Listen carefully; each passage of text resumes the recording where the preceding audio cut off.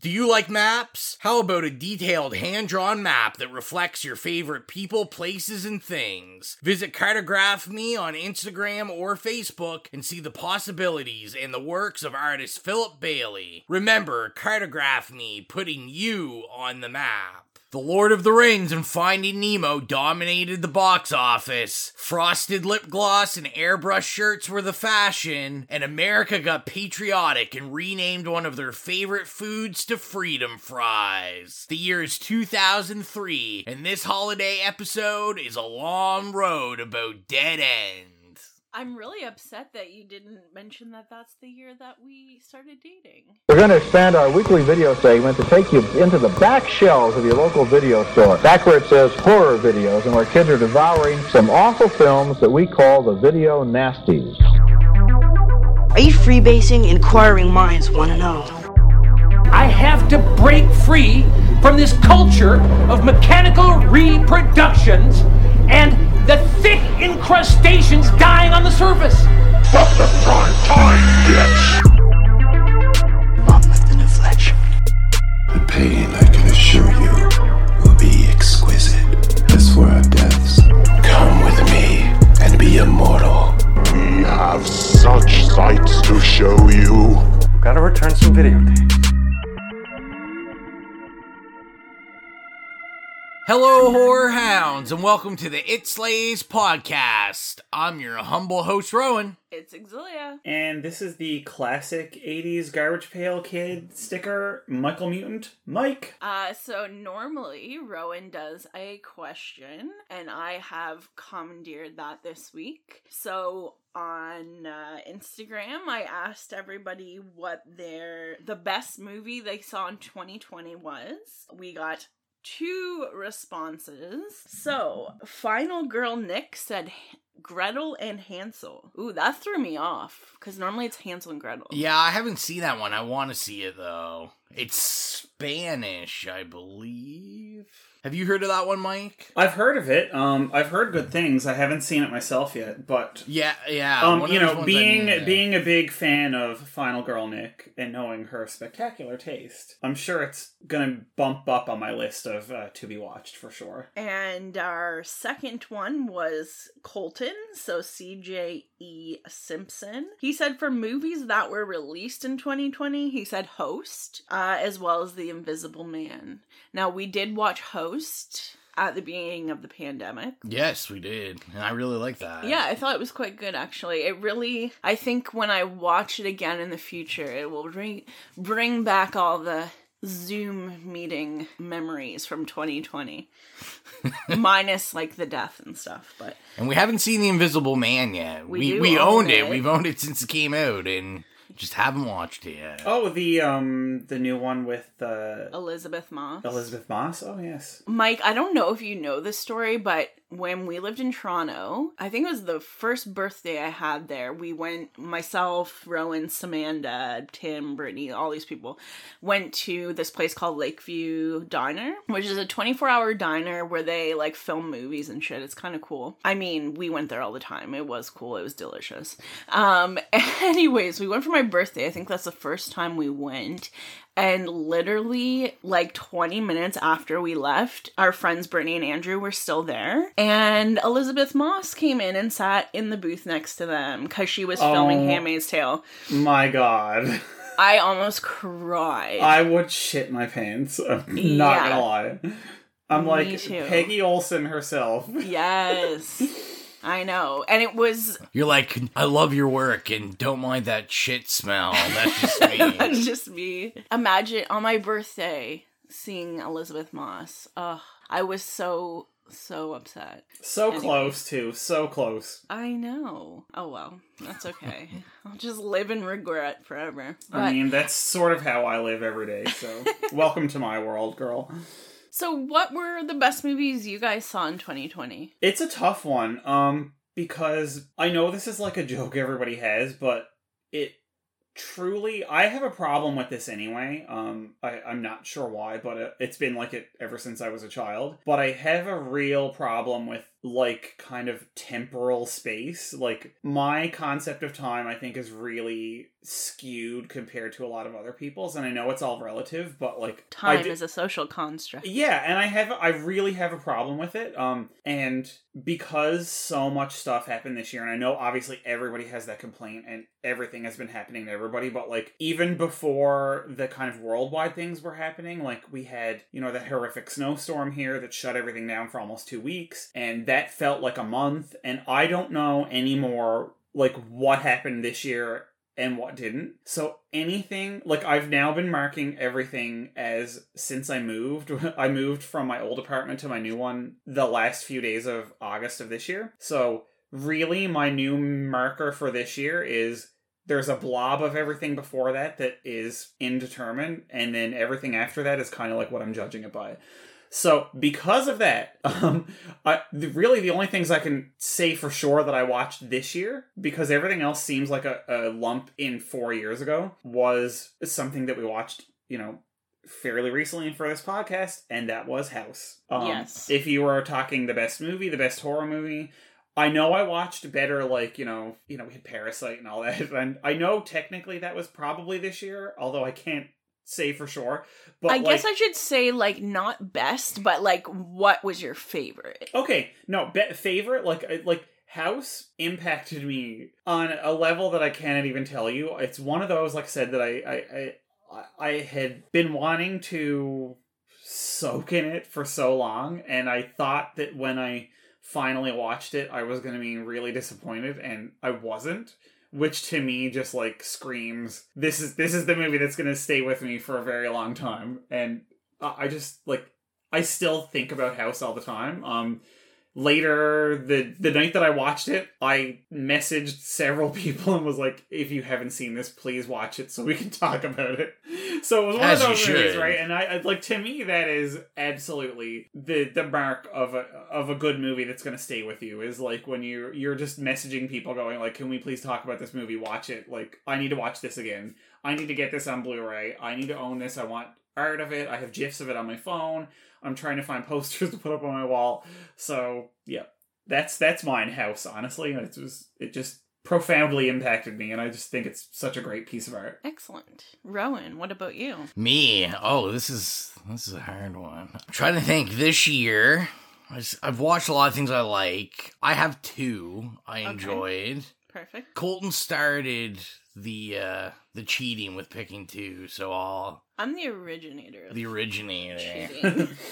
One that I really like is what we just finished watching today. We just actually sat down and watched I'm Thinking of Ending Everything. Or I'm Thinking of Ending Things. Yeah, I'm Thinking of Ending Things. And I really, really liked it. I've never been so confused in a movie.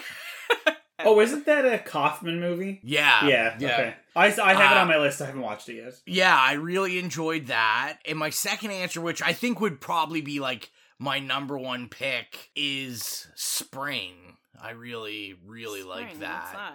That was the one I made you watch. That's like the horror romance in Italy. Oh, clearly it made no impact on her because she said, what the fuck is that? He watched it with our friend Dustin, and then made me watch it the next day, and he was really building up. He's like, this is the best movie ever, blah, blah, blah, blah. And I was just like, I honestly can't remember. I thought it was okay. I really, really enjoyed it, and it's kind of slipping my brain now. I can't think of like the duo that makes it, but they're the guys that do like The Endless and Ravenous. And they had that newer film out like last year or the year before called After Midnight. I think they were producers on that one. But it's just like an indie romance horror. And I just really, really liked it. Just my bag, I guess. Did the girl have wings? She had all different kinds of things. I vaguely remember watching it. Obviously, this won't make Exilia's pick. But Exilia, how about you? So I have two. much like Mike, House is like number one. I absolutely love it. I loved watching it with Rowan. It was so funny. I want the poster of it. Mm-hmm. I have like part of the picture that I made for the cover as my lock screen. Nice. Yeah. You're like me. You're on Redbubble. Like, I want house totes and t-shirts and phone cases. Yeah. My house shirt's like, I wear it all the time. It's such a fun movie, and it's just, it's so interesting. So we were watching Eli Roth's History of Horror, and they were talking about so the new season has like an episode about like haunted houses, and they didn't talk about House, but they kept showing like random clips, and I was like, and I was so disappointed when they didn't talk about it. But yeah, House is amazing. Definitely watch it. My other one is Brain Damage. I talked about this before. It's one of the ones that I had watched in October, and I really liked it. It's just like a horror comedy from the 80s, and I thought it was fun, but it was also like, I love the colors. I love Aylmer, who's like the monster guy. So those are my movies. I like those picks. I would have said House, but I've seen House before this year. Yeah, a couple. That's fair. Yeah, so, but very good pick. I would have picked that as well. Well, it's time to get into our film. It was my pick for the holidays, and I wanted to go a little kooky, a little weird. So I picked for this wonderful holiday film called Dead End, directed by Jean-Baptiste Andre, as well as Fabrice Canapé. Fabrice? Yeah, Fabrice. They have French names, and I sure don't know how to say them. I can't even say English names. This is true. If there's one thing we've learned, you cannot even say English names. So let's get into the trailer, and then we'll be back with the Letterboxd bio.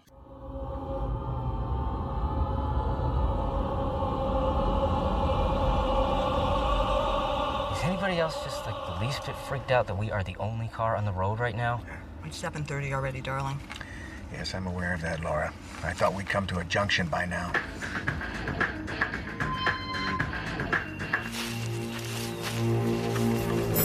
Stop!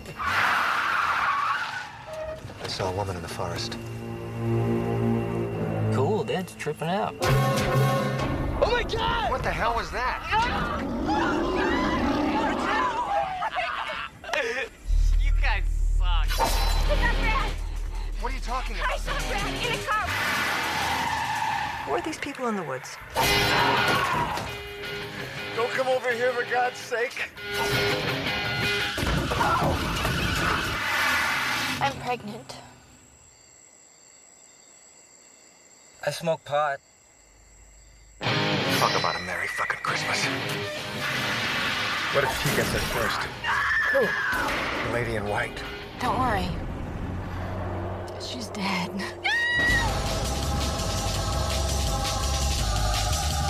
You bitch!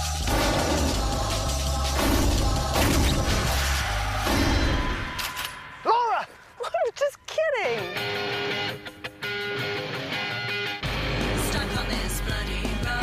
I'm gonna go now.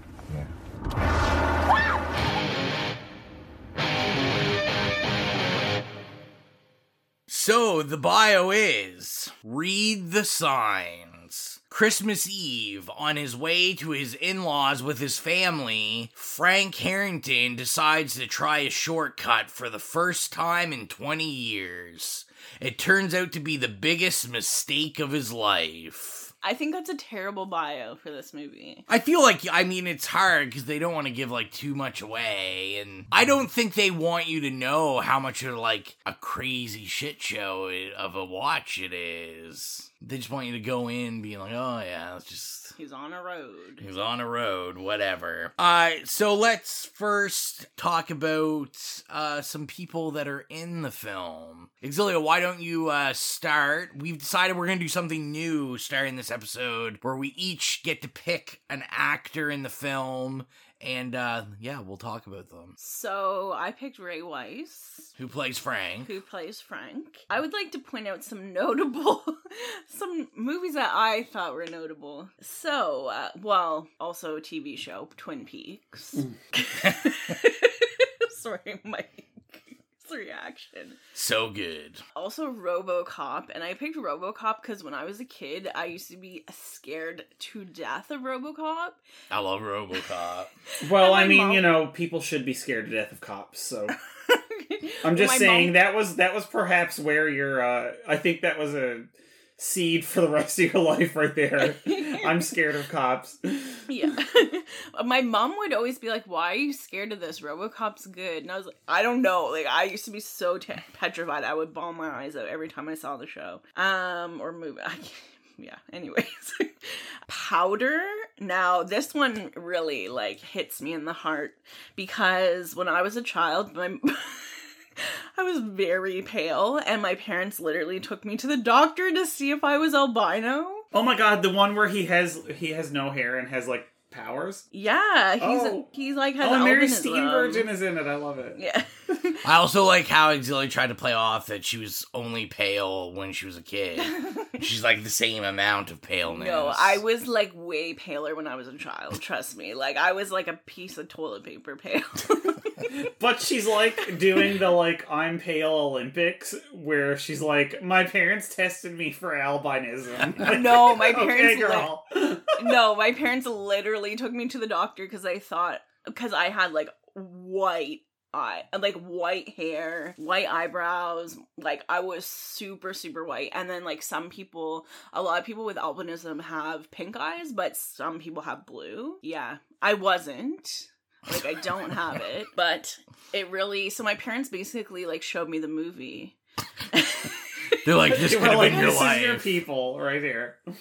Honestly, being pale was really traumatizing as a child. One of my friends in grade 6 told me when we were having a sleepover, oh, there's one thing I don't like about you. And I was like, okay, what's that? And she was like, you're really pale. And I was like, okay. People used to pick on me all the time for being so pale. I don't even know how to respond to that, to be honest.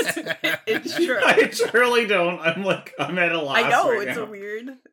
it's a weird thing, I know. I'm too white, I know. Anyways, white people problems.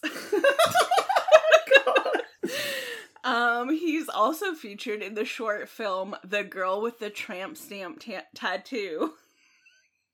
And I just thought that was funny because when I was 12, my mom took me to get a tramp stamp. Was she getting it or were you? What? Was she getting the tramp stamp or were you? I got it. Oh. Yeah. I don't know why I thought your mom had a tramp stamp.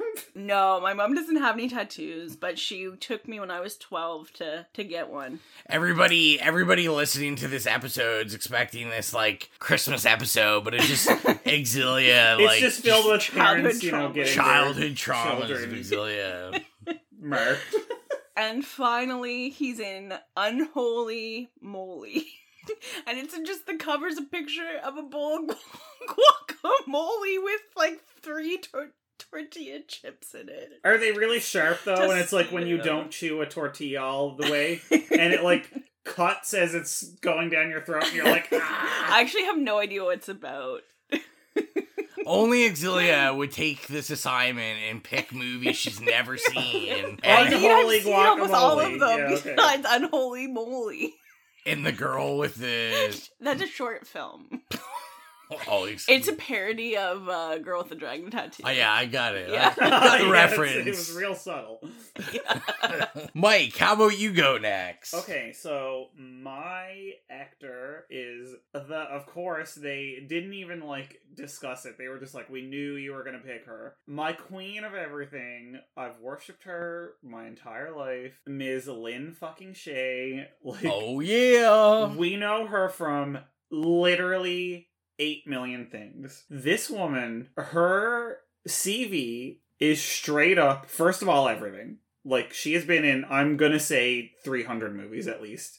Sometimes she just has a little cameo part, but as soon as she walks on, you know her. She is, for horror freaks like us, people will always recognize her and they'll be like, oh my god, I know her, but I don't know what she's from. Because she's been in everything. Rock City. But she's straight up, like, her career is, like, comedy roles and horror roles, right? She's queen. She is a queen.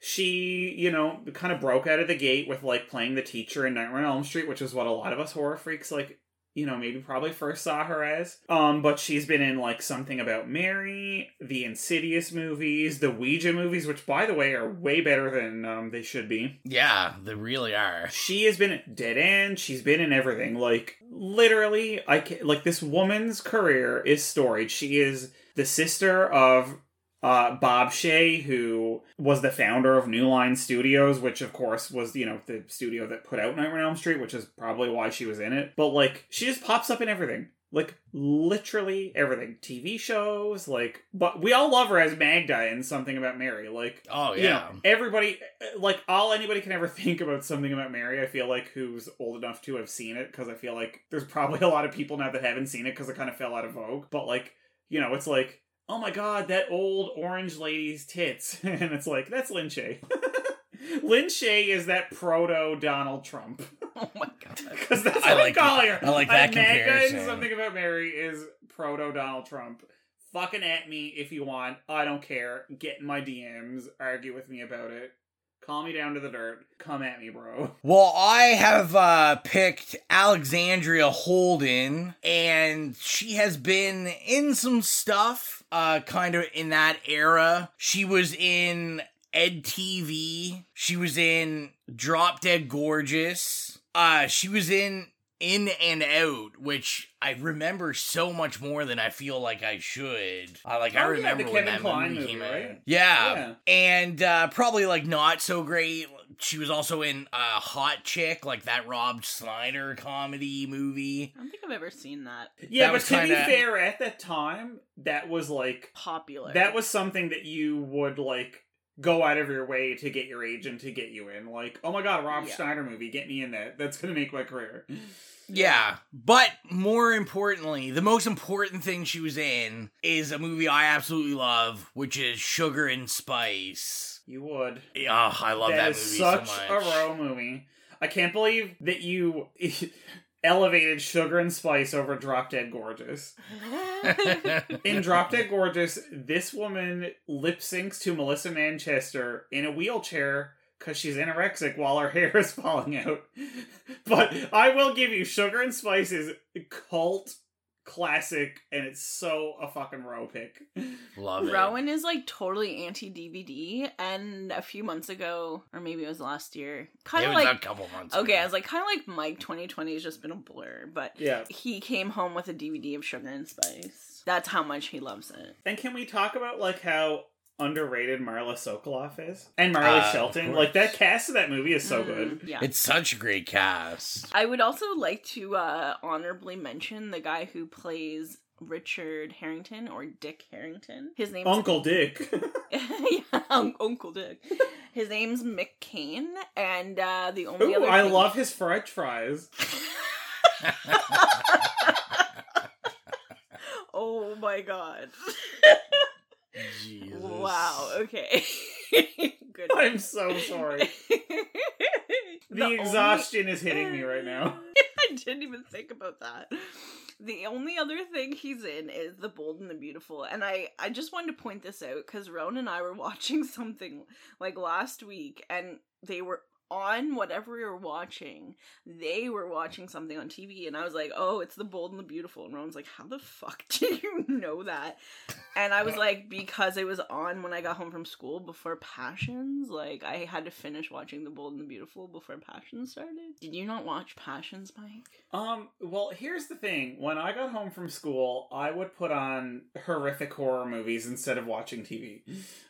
Instead of watching Passion. I had tapes full of, like, sitcoms and movies from the movie channel and all sorts of other stuff. I did watch a bit of Passions because my friends at the time were into it, so I felt like I needed to watch it too. Yeah. And I feel like I understood that it was camp more so than other soap operas, but I think I was still not quite at the level of being and knowing that, like, embracing camp. I feel like I was kind of on that, like, knife edge of, I want to watch this because it's camp, but also I don't want to be caught watching it because it's camp, because that would reflect badly on me, you know what I mean? Well, as a male of a, like, 12 years old, camp was not something that you want to be associated with. Yeah, that's fair. I was in grade 3 when Passions was popular, and everybody, well, I guess all the girls in my class loved it.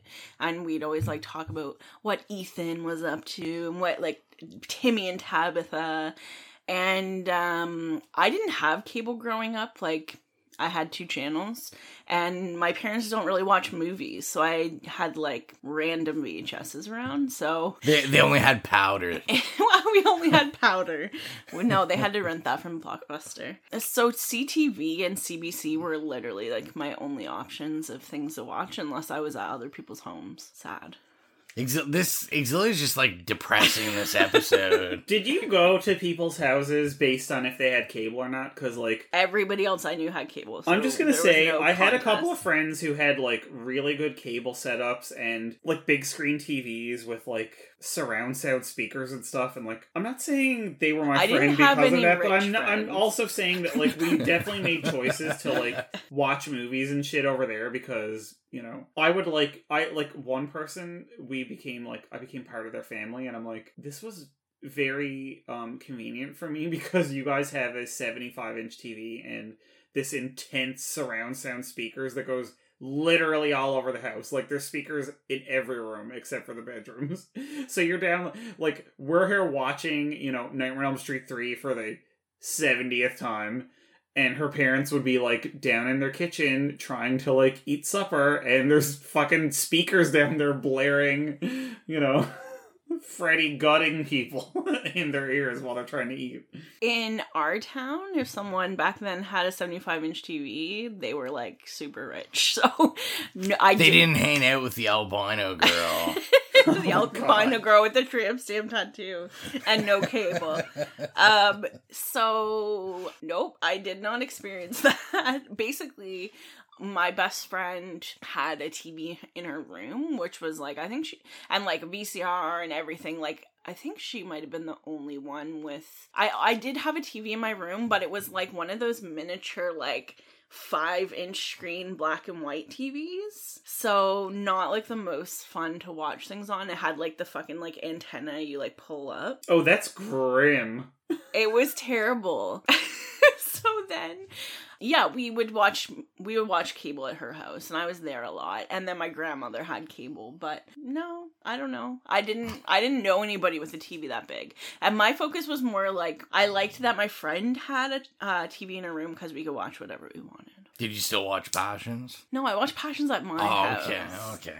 Let's talk about the Bechdel test, Exilia. Okay, so for those who don't know, the Bechdel test is kind of a test to see how one-dimensional women are treated in movies, or I guess visual media in general. So it's, are there 2 women in a scene together? Are they not talking about a man? Are they named? And my added dimension, are they not white, able-bodied, you know, blah, blah, blah.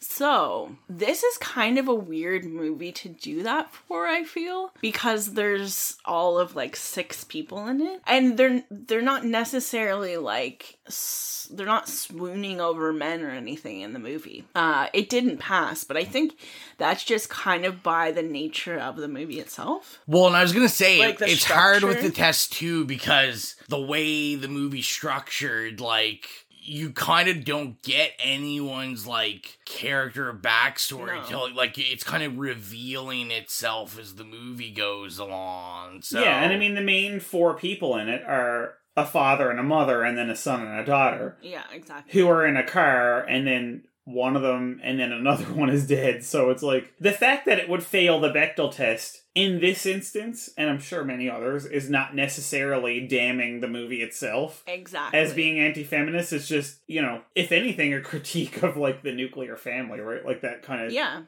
mother-father son-daughter, yeah. Yeah, most definitely. I mean, obviously everybody in this movie is white. Like, that's something to point out. But, yeah, like, I mean, exactly. It's not damning to it. It's just not a good movie for that test. I agree. Well, let's talk about first experiences. Is this your first time seeing this movie? We'll start with you, Exilia. So, it's not. The first time I saw this movie, Rowan and I were living in Calgary, and he would, in the middle of the night, just watch, like, I think his goal was to watch every horror movie, and so he'd lay in bed with his laptop on his chest, and one night I woke up, and he was watching this movie, and I was just kind of laying there gonna go back to sleep, and then I like was watching it, and I ended up just watching the movie because I was like, oh, like what, you know, what's going on here? Like, I was interested in it, so yeah, I liked it at that point. So, well, I was gonna say, in that watch you woke up like into it. Yeah. So you hadn't even really seen the beginning or anything. No, I was just like, what the fuck's happening? So yeah, well, I'll just go next. Obviously, this isn't the first time I saw it, because like Exilia explained, I saw it years ago. So how about you, Mike? Well, I first saw it years ago. I will call it during my reefer haze days. Reefer haze. It was a very specific, like, year-long period of my life. You're sounding like a real Uncle Dick. I'm very much Uncle Dick. Except I'm not, like, cross me and I'll, like, beat you, bitch, like that guy is. One of my roommates years and years and years ago, we used to just, like, I had this, like, brief period where I was between degrees and jobs. So for, like, a couple of months, I was just sort of, like, in a free-for-all, like, falling state. And my roommate at the time, like, we would very frequently stay up all night, and, like, one or the other of us would be like, have you seen X, Y, or Z? Or let's watch this. And we would just, like, get, you know, completely out of our gourds on one of his giant, you know, TV-sized bags of weed and watch it. So the first time I saw it, I remember vividly, was one night, you know, when I was living at this house, and, you know, it was like 3:00 in the morning, and, you know, he was like, oh, have you seen this movie Dead End? And I'm like, no. And I looked at it, I was like, Lin Shaye, like, first of all, Lin Shaye and Ray Wise, how have I never seen this? And we watched it, and I was just like, you know, like you when you watch these, like, you know, kind of like trippy movies when you're high anyway, and it just like totally flicks a switch in you. So that was the first time I saw it, and honestly, I was so like enamored with it, and it like walloped me. Like, it really just, like, smacked me in the face. But it was one of those movies that, like, I just never went back and rewatched. But I cannot tell you how many times in the years after that I would say to people, like, have you seen this movie Dead End? Or if they were talking about, like, you know, cult horror movies that they haven't seen, or, you know, anything like that. Like, I would always bring it up in context and be like, watch this movie, it was really good. But I never went back and rewatched it. For whatever reason, I always meant to. But it was one of those that, like, affected me when I watched it for the first time so much that I didn't want it to be one of those, like, Nightmare on Elm Street 3 that I watched 800 bajillion times in my life. Like, I would go, okay, I want to have a night and set aside and watch this. Or I wanted to show it to this person who hasn't seen it before. So I wanted to, like, make a ritual out of it, and it just never happened. So then I was really grateful that you chose this movie, because I've been years trying to, like, rewatch it or show it to somebody again. So yeah, I mean, that was I watched it that one time, and it like really affected me for years afterwards. So it was really nice to watch it again.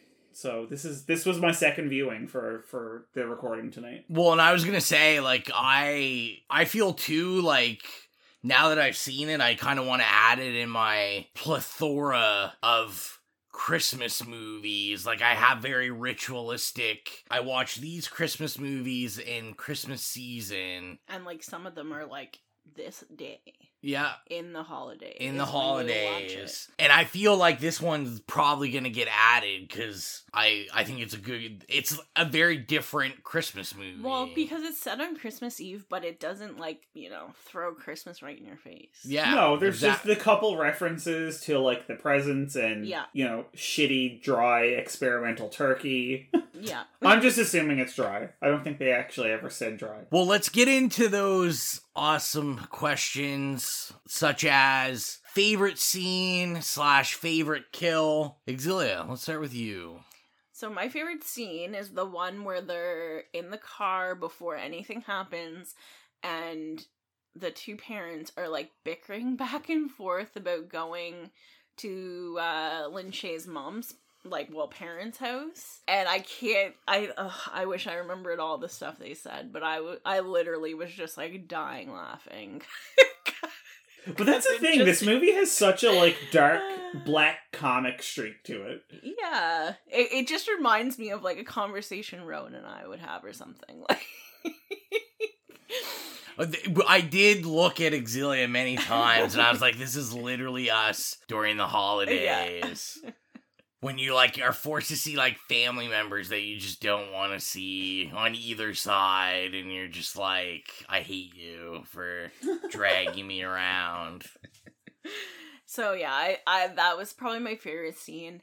The kills, we don't overly see them until afterwards, except for Uncle Dick. I guess him, because the lady in white literally bit his lower half of his face off, and he was just like he was just like, oh, are you gonna fuck me now? Yeah. Yes. I want to stick it in you. So how about you, Mike? Your favorite scene? Oh, I will tell you right now, because before I even rewatched the movie for our recording, I knew what scene I was going to pick as my favorite, because, again, I understand that when I watched it the first time, a lot of it blurred because I watched it while I was stoned. And it happens. But I remembered, a lot of it, and I remember the mood, and I remembered a lot of the moments, and, the moods and stuff. But there's one part in particular that, over the years, I forgot a lot of the movie. I mean, I knew the major beats of the story and stuff, but the one thing that if somebody said, have you ever seen Dead End, would immediately jump into my mind, because it's the one thing I always remembered and would have nightmares about, is the part after Lin Shaye jumps out of the car and they find her and that back half of her skull is gone. Oh yeah. And she sticks her finger in it and then realizes that it activates her pleasure zone or whatever, and starts wiggling it around and starts essentially having an orgasm and fantasizing about her the love of her life that she abandoned or whatever, and I've never forgotten that, and the one thing I've always remembered is her rubbing her brain and stroking out and having an orgasm to this man that she never, It's a great scene. It's so much more intense, I find, than a lot of the other scenes. There's something about that scene that just always really it was everything. There are a lot of intense little mini scenes in this, but just for whatever reason, that one and because it tied in with that kind of shock character development moment you get where she says you're not his father, it's this other guy. And then that calls back to that moment where it's oh, you're my husband, but oh my god, this other guy. The last thing I'm thinking about when I'm sticking my finger in my exposed brain is this other man. And it was just, to me, that was such an emotionally walloping moment.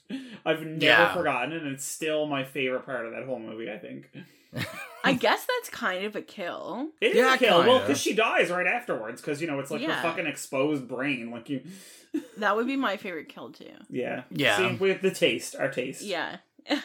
Yeah, I thought that was hilarious as well. I really enjoyed when Brad dies and they have to get the cell phone. Oh my god, and that the was ears brilliant. Just dangling off of it with the earring. Yeah, I thought that was so good. The flip phone with the antenna still pulled out of it. But I will say, it's so 2003. But I will say, and mine kind of ties in with yours, that I just really liked the whole kind of section where, she's unraveling. Oh, yeah. And, so she's, in the car and she's just, eating the pie. Yeah. And it's, very, black comedy-ish. But that's why I mentioned, when I was talking about her, that, rift in her filmography. Yeah. How it's all sorts of really gnarly horror shit, but really funny comedy shit. Because she does both of those so well, and I thought that's why she was such a brilliant addition to this movie. Because it was a very intense, like, kind of weird, out of space and time horror movie, but, like, she brought that, like, absolute black comedic chops to it. Like, that whole scene where she was losing her shit was both frightening as shit and hysterical. Yeah. Yeah, and she rides that line so good, because, like, that whole sequence is so unsettling. Oh, baby, you ride that line so good. Yeah. That's just what it sounded like. Sorry. If you wanna ride it, ride that line. But, like, and especially, like, when she gets out of the car, and then, like, I couldn't really, it's been so long since I've seen it, I couldn't really remember, like, when and, like, how they all kind of, like, die. So, like, when she puts the shotgun in her mouth, I was, like, thinking that she actually shot herself. So I was like, yeah, you were myself. Like, how does that section of her skull come off? Yeah. Yeah, so I was, like, kind of prepping like, myself for that, and being like, oh, this is, like, gonna be, like, really sad, and then, like, she doesn't, and then, like, she shoots him in the leg, and like you said, that then, like, that whole part is, like, comedic, because then, like, he's on the ground, and he's not, other than being shot in the leg, he's okay, and then, like, she's kind of just pretending it's not a big deal, and it's just a funny sequence that I feel like only Lin Shaye could pull off. One thing I did want to talk about is, I don't know about you guys, but I've never, like, had a pit stop on a road trip with my family where I pin porn to a tree and jerk off in the woods. That was, like, the most bizarre thing ever. I was just like, who does this? Oh, and the best part of it was the fact that he had his Zippo out so he could see it. Like, I was like, girl, are you gonna just catch Miss December on fire? Like, I thought the whole time, I was like, I wonder if this catches on fire. And I'm gonna say, the fact that, like, because there were so many, like, subtly comedic moments in this, you know, they really straddled that line of, like, horror and comedy, like, and I think it was very subtle. Like, I think the comedy in it was it wasn't a black comedy, it was, like, a real pitch black comedy. Yeah. But, like, the fact that they didn't do anything with, like, you know, how am I going to say this without sounding, like, uncouth? The fact that there was no, like, cum shot humor on this sort of disappointed me. I was, like, waiting for, like, a, you know, maybe because me and my friends used to, like, stick nails in maple trees, and, like, when the maple syrup started squirting out, hold lighters up to it, and it would catch it would catch the sap on fire. I just thought there was going to be something like that, and there just never was. Listen, us Newfoundlanders do weird things out in the woods. Why would you try to catch the sap on fire? Because it's highly flammable, and if it's, like, coming out of the tree and you catch it on fire, it's like molten lava coming out of a tree. Yeah, I didn't know it was. I'm in no way advocating that people do this, but it was real fun when you're a teenager. Oh my god! The only thing I used to do with sap from a tree was put it on snow and eat it. You ate sap? Oh my god! Well, like, from a maple tree. Oh, okay. Well, we're talking just, like, you know, trees out in the woods, like, just kind of okay. Like, just in general. Just in general. Yeah. This is the There's lots of trees podcast that have sap, not just maples. Don't be such a, like, maple snob, okay? Oh my god. Also, I know I had written down, I'm wondering what was going on in the mind of someone that was scoring this. Oh my god, the score is literally all over the place. I can't even think of what it sounds like. It was there's a few times when it's like this, like, hard rock, like, alternative music that clearly is similar to, like, what the guy is listening to. But then sometimes it's this Marilyn Branson. But sometimes it's this, like, weird acoustic music, and I'm like, what is it? What's the score of this movie? I thought it was really funny because Marilyn Branson was obviously Marilyn Manson, and, like, they insinuated that that's what he was listening to, but the music that they played wasn't Marilyn Manson. No, it was more like garbage or something. Yeah. it was weird, but then it had, like, this weird, like, orchestral music that I'd, like, hear in The Witch or something. Right? Well, like, my problem was this. There were moments when it was, like, diegetic music, because it would segue from him putting his headphones on to the score, which was clearly meant to sound like what he was listening to. Yeah. Which I did not have a problem with. And I'm like, that's diegetic. Like, it's clearly, like, just segueing from his headphones to the, like, highway. But then there were some times when it would appear after he was dead. He was clearly not listening to it. It was clearly not diegetic music. But it would be this weird, like, you know, the previous score was orchestral, like, acoustic or whatever. And then all of a sudden it would be this, like, kind of, like, slightly electronic, like, electric guitar alternative score, which was very, very 2003. And it's like, like, there's no reason for this to be used now because it's not a segue from what he's listening to. So, like, what? It's all over the place. It was this weird schism, which, I mean, maybe it worked. I don't know. Did it work? It was weird, but it kind of fits the movie. Like, the movie is weird, so... The movie is weird and all over the place. You're absolutely right. So I think it kind of does. I did want to say, because I saw on IMDb... because we were talking about Marilyn Bronson, about this weird, someone in the trivia section did this weird connection of Marilyn Manson to the movie. So it says, in the opening scene, the father played by Ray Wise mentioned shock rocker Marilyn Manson, which he calls Marilyn Bronson. Marilyn Manson has a song titled Wrapped in Plastic, which was inspired by a line in the television show Twin Peaks, which starred Ray Wise, and he was the one that said it. If it's that deep, and that was like... I was like, that'd be so it's like an impressive. Easter egg, really. The whole Marilyn Bronson I'm really thing hoping is an it Easter egg. is. Yeah, that's kind of cool. In terms of, like, I don't know why I thought about it now, but something I liked, but they only used it a couple times when the car, okay, at the beginning when they turned around, the car, like, was like, like, you know what I mean? It was, like, really, like, skippy how it moved. And then I did that, something similar one more time. And I actually kind of liked that. And I guess I just thought about it because Mike was saying how things are, like, all over the place. Yeah. There was, like, a lot of random stuff. Yeah, I was gonna say, like, I just really like how they approached all the randomness. And then as the movie progresses, like, so much of the randomness is like an Easter egg into the story. Well, yeah, it makes sense. Making it make sense. But, like, I did want to really focus for a second on, like, as we said before, just, like, how fucking weird this movie is, but, like, really effective. Where, like, our villain, or, you know, I guess our, like, quote-unquote, like, villains in this are, like, the lady in white and the man in black. Also, the guy who plays the man in black, the only other things he's in is, like, kids' movies. That's pretty awesome. But I thought it was, like, such a effective device, especially, like, the man in black. Like, I thought that was creepy. It was kind of, like, original. I thought it was awesome, like, where you'd see as these characters are killed off, like, them in the trunk, and they're, like, pounding on the trunk. I am curious, and I mean, I guess we'd all have to go back to, you know, the first time we saw it, but, like, when you guys watched it, do you remember how long it took you to be like, oh, like, this is probably what's going on? Like, how long like, did you know at any point in the movie, you're like, oh, they must have gotten in a car accident, or... No, because the first time I saw it, I didn't see that first part. Yeah. Where he, like, falls asleep. I had no idea. Yeah. What about you, Mike? I'm not gonna be like, oh, I knew what was happening.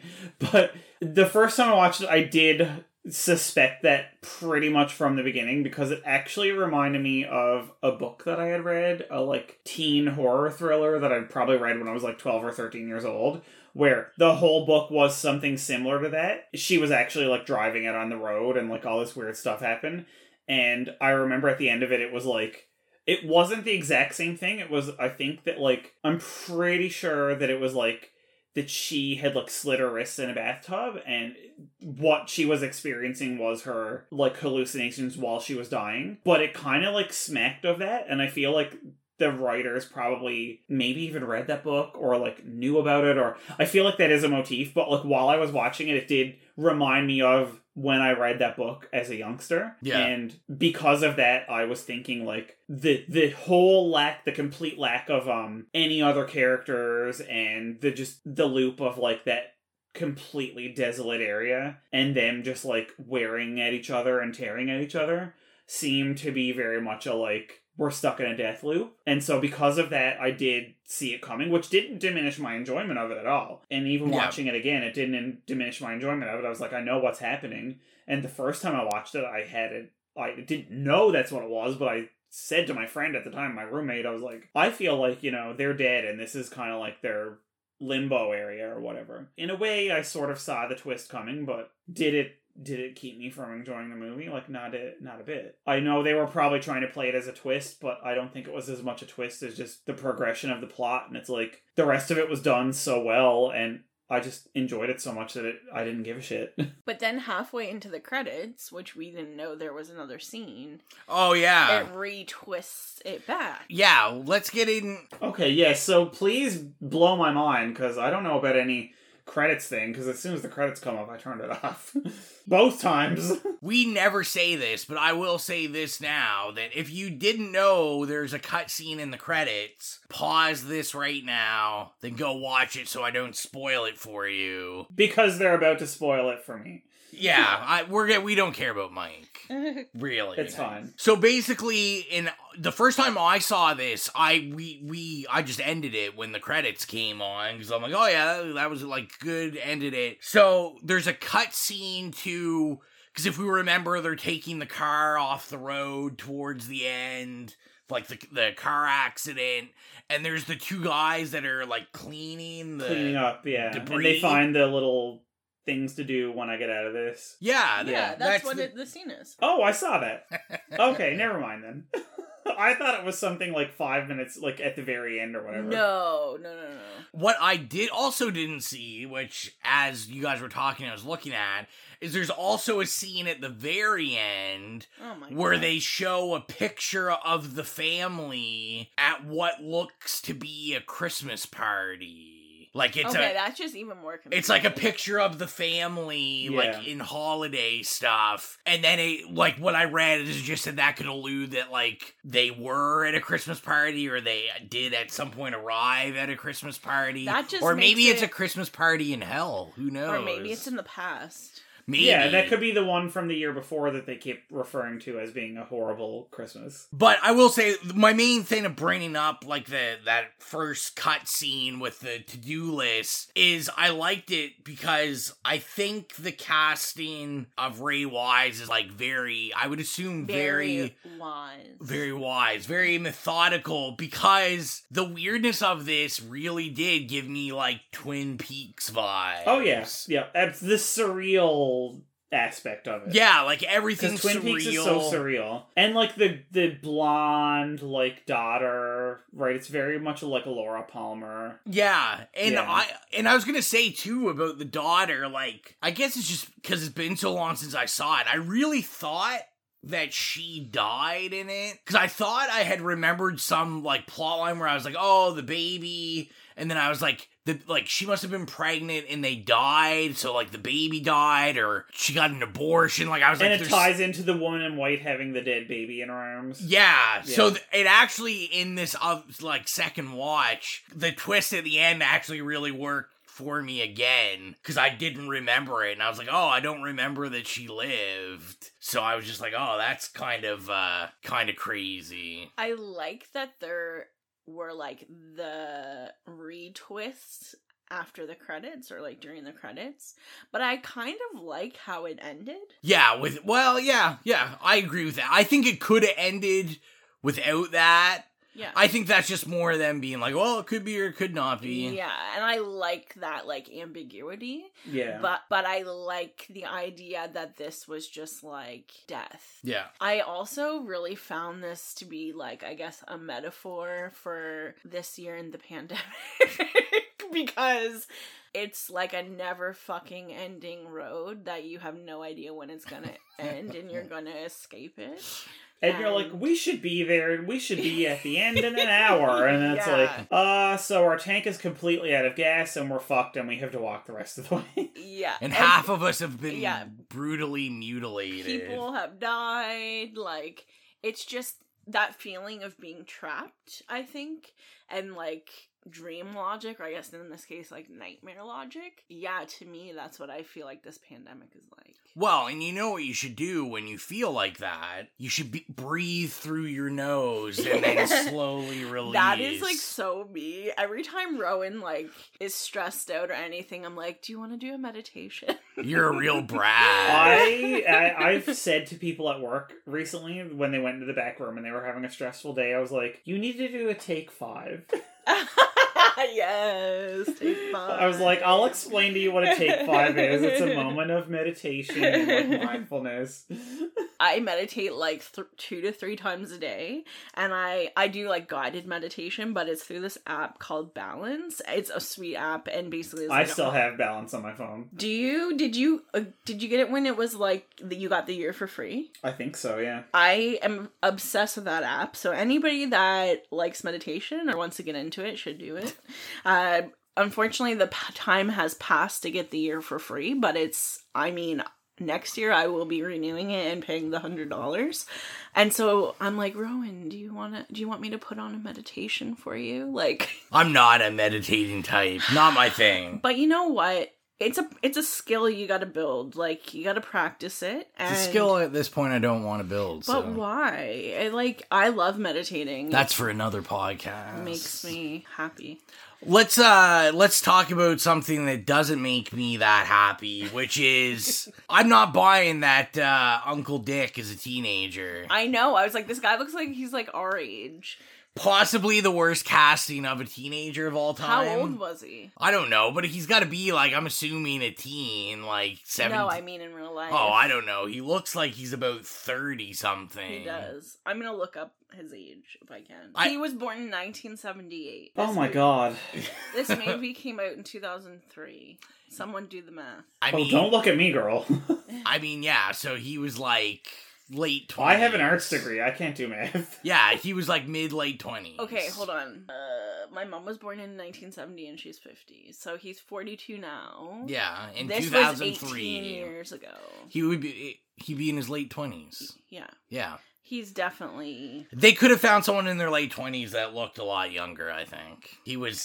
And that friggin' like the bangs on him were just not good. It was a bad hair going on. I do want to say that I know I really enjoyed just all the family interaction in it. I thought it was like pretty, like, especially at the beginning where we don't really know, or I guess us as viewers kind of know there's something menacing going on, but they don't. Like, I thought it was like a pretty realistic depiction of like a family. That's what I was saying, like trip, yeah. The like bickering and stuff. Yeah. Like, that's like so realistic. I thought they did a pretty good job at that. So let's get into, is it scary? We'll start with you, Exilia.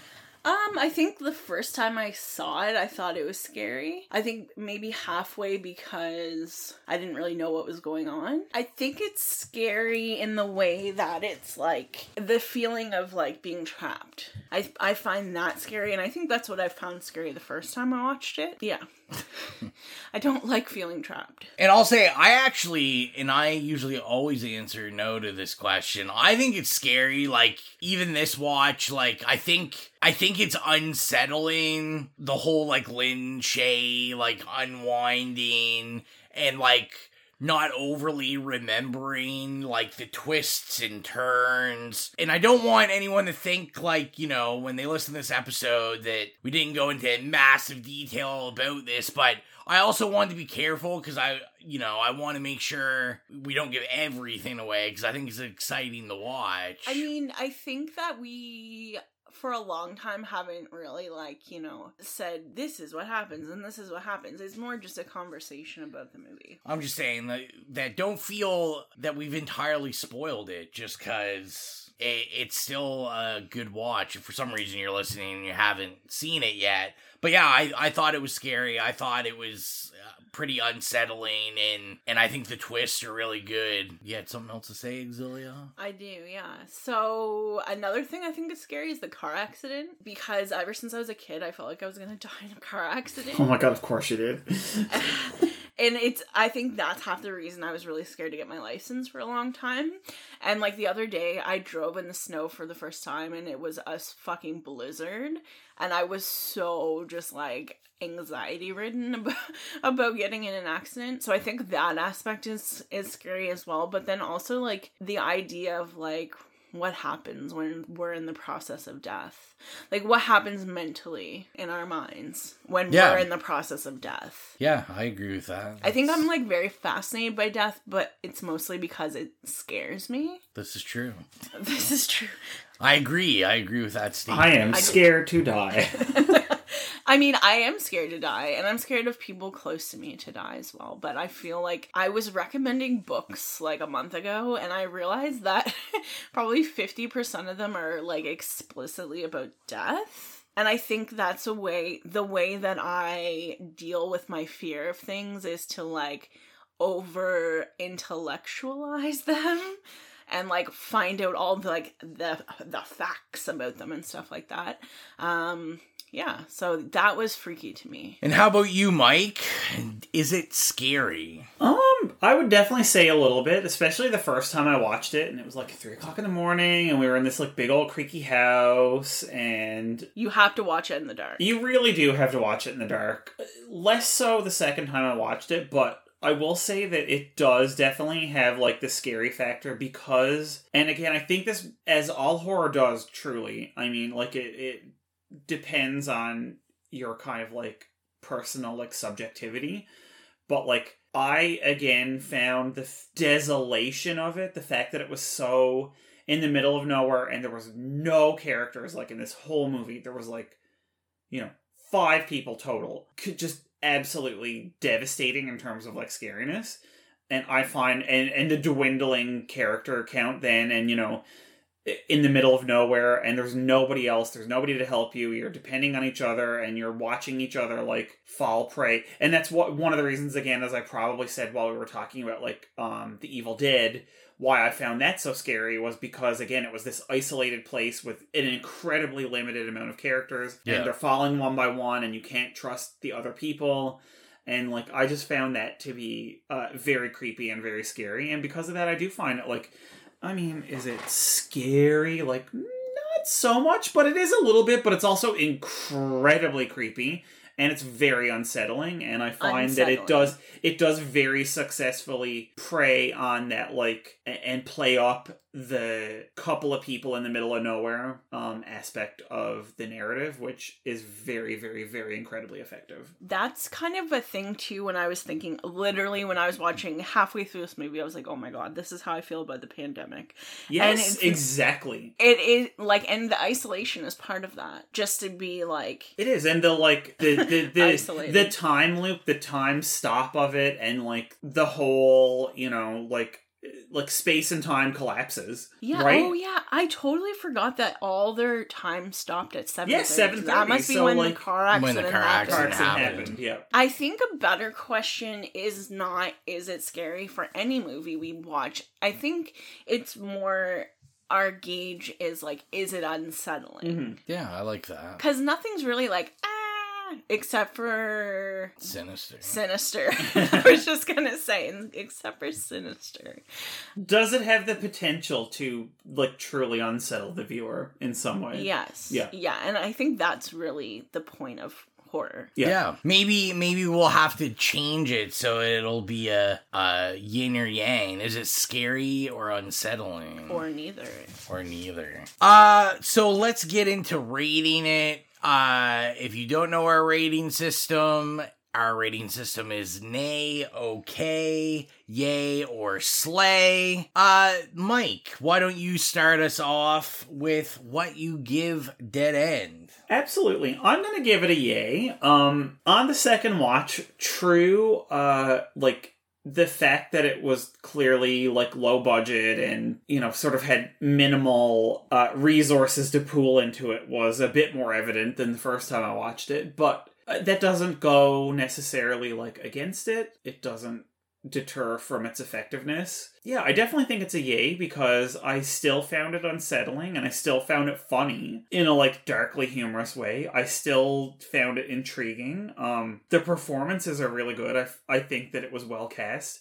I mean, Amber Smith as the lady in white. I mean, clearly this woman is a model who her main thing is to look good in a cheap white dress, a spandex dress. But like, I don't know. I still, like I said, for years, it was something that I vividly remembered being affected by, and I remembered the viewing of this movie, and I would always recommend it to people, and I would still say that after watching it again, years later. And I think that is like a testament to its yayness. I would still say to people, like, you should watch this movie. It's really fun. Or, I think people should watch it even if I don't think they're going to like it. Because, it's got things to offer and it's thought-provoking and, you can discuss it. Yeah. Exilia, how about you? I'm also going to give it a yay. Something I think is interesting about this movie is that I think all the other movies that we have reviewed that have twists, the rewatchability is like dramatically reduced after the first time, but this one not really, because that's not what the whole thing hinges on, I feel. Yeah. Like there's so many enjoyable parts throughout. I liked the actors, I liked the characters. I thought it was funny. I thought it was like, a fairly true depiction of like a nuclear family, and then I thought it was unsettling, and yeah, so I think it's a well-deserved yay. Yeah, and I think it's gonna be unanimous. It's definitely a yay for me. I really, really like it, but I don't think it's like a classic. It's not like a masterpiece, but it's a very effective and good horror movie. I think Mike and Exilia hit the nail on the head, where it's unsettling, even though it's a twist movie, it has rewatchability, the cast is awesome, and if you really like that weird Twin Peaks kind of vibe, like, this is definitely a horror movie that you would really, really enjoy. So now that we have the rating, let's get into the budget game. So I know how much it cost and made, and Exilia and Mike fight to the death to figure out what those prices are. To the death. So, what it cost. Mike, we'll start with you. $12 million. $12 million. Exilia. Okay, I was gonna say like $3 million at the most. They're literally in a car on the road. $3 million from Exilia. In the movie. I mean, if I could make you both lose, I'd make you both losers. So it's only an estimate on what it cost, but BoxOfficeMojo.com claimed it costs an estimated $900,000 to make. Oh my god! Wow. Like, I was thinking $2 million, but I was like, yeah. I was just erring on the side of I always am way off, so. I sort of overcompensated, okay? Yeah. I overcompensated. Now we'll say how much it made. Now I will be fair, and I'll let you guys know. Was it a limited theater release? Very limited. So these numbers, the claim of these numbers are from DVD sales. So I would suspect that's like rental and purchase. So how much do you think it made? And we'll start with Exilia this time. Maybe like $8 million. $8 million. Mike. $8,001. No, I'm kidding. $6 million, Bob. $6 million. Exilia will be the closest, but still pretty much a loser. It made $77 million. Oh my god! Yeah, that's definitely we're both losers, girl. Oh my god! I would not have guessed that, because when I saw this, I'm like, I've never heard of this. That's so much. I was like, I don't know anyone that's ever heard of this. No. But I mean, apparently that many people. Good for the movie. Good for that. Like, yeah, I'm very impressed. Maybe more people. Are you sure it doesn't say 7.7 It probably played a lot of like festivals and stuff too. Yeah. No, 77. Yeah, very, very impressive. So right now we got to get into this shameless promotion. Just let everyone know, if you go to Spotify, you can look up the It Slays Podcast Horrific playlist, where we add music from movies we review and horror movies we like on there. I highly doubt anything from this movie will make it. No Marilyn Bronson on No Marilyn Bronson on there. Also, follow us on all social media. It Slays Podcast. We're everywhere. If you enjoy what you are hearing, go to patreon.com/It Slays Podcast and come join us and be a horror hound. You get lots of free stuff. You can figure out what movie we're going to review, because you get the pick at a certain pay tier. Also, go to Redbubble, where you can pick up some It Slays Podcast gear. So Redbubble/It Slays Podcast/shop. If you go to Redbubble, just search It Slays Podcast, and get, a tote bag, a t-shirt, a hoodie, a blanket, whatever you want. And lastly, if you get a chance, give us a review on iTunes, because it shows us up further in the search engine when people are looking for horror podcasts. If you leave us a text review along with a star review, we will read it, no matter if it's good or bad, and we have definitely proven that. So, do that. And lastly, we have to announce our next movie. I should say, it'll be the first movie of the new year, and Exilia has this pick. So, Exilia, make your announcement. So, if you have survived and made it to 2021 to hear our review of this next movie, congratulations. If the Man in Black hasn't gotten you. Yep, if the Man in Black has not gotten you. Sorry. So, basically, McKill _426, 426, I don't know how exactly you would say it, but she had posted on her story that she was watching a movie called Vivarium, and the picture, the cover of the movie was like, I was like, oh, like, what's that? Like, that looks something like what I would like. So I watched the trailer and I was like, okay, like, I kind of want to see this. So guess what? We're going to watch it for our next movie review. So Vivarium will be the first movie of 2021. I'm excited for this because I've heard lots of good things about it. So it's she said it's very Black Mirror-ish. Ooh, we love it. Yeah, Black Mirror is one of my favorite TV shows. So we love a technological dystopia, also known as the world we're living in at the moment right now. So I'm down. So make sure you watch that before the next episode. Before we end, I just want to say I hope everyone had or is having a happy holidays. Thank you for all the support and the love we've gotten this year. We've grown immensely and we're getting a lot more listens and everything's kind of growing, and we appreciate all the support and can't wait to continue the journey with you in 2021. So, as always, I am your ever humble host, Rowan. Bye, it's Exilia. Happy New Year. Enjoy your holidays. It's Mike. Bye. See you later. We're going to expand our weekly video segment to take you into the back shelves of your local video store, back where it says horror videos, and where kids are devouring some awful films that we call the video nasties. Are you freebasing? Inquiring minds want to know. I have to break free from this culture of mechanical reproductions and the thick incrustations dying on the surface. Fuck the prime time, bitch! Monmouth and Fletch. The pain, I can assure you, will be exquisite. As for our deaths, come with me and be immortal. We have such sights to show you. Gotta return some videotapes.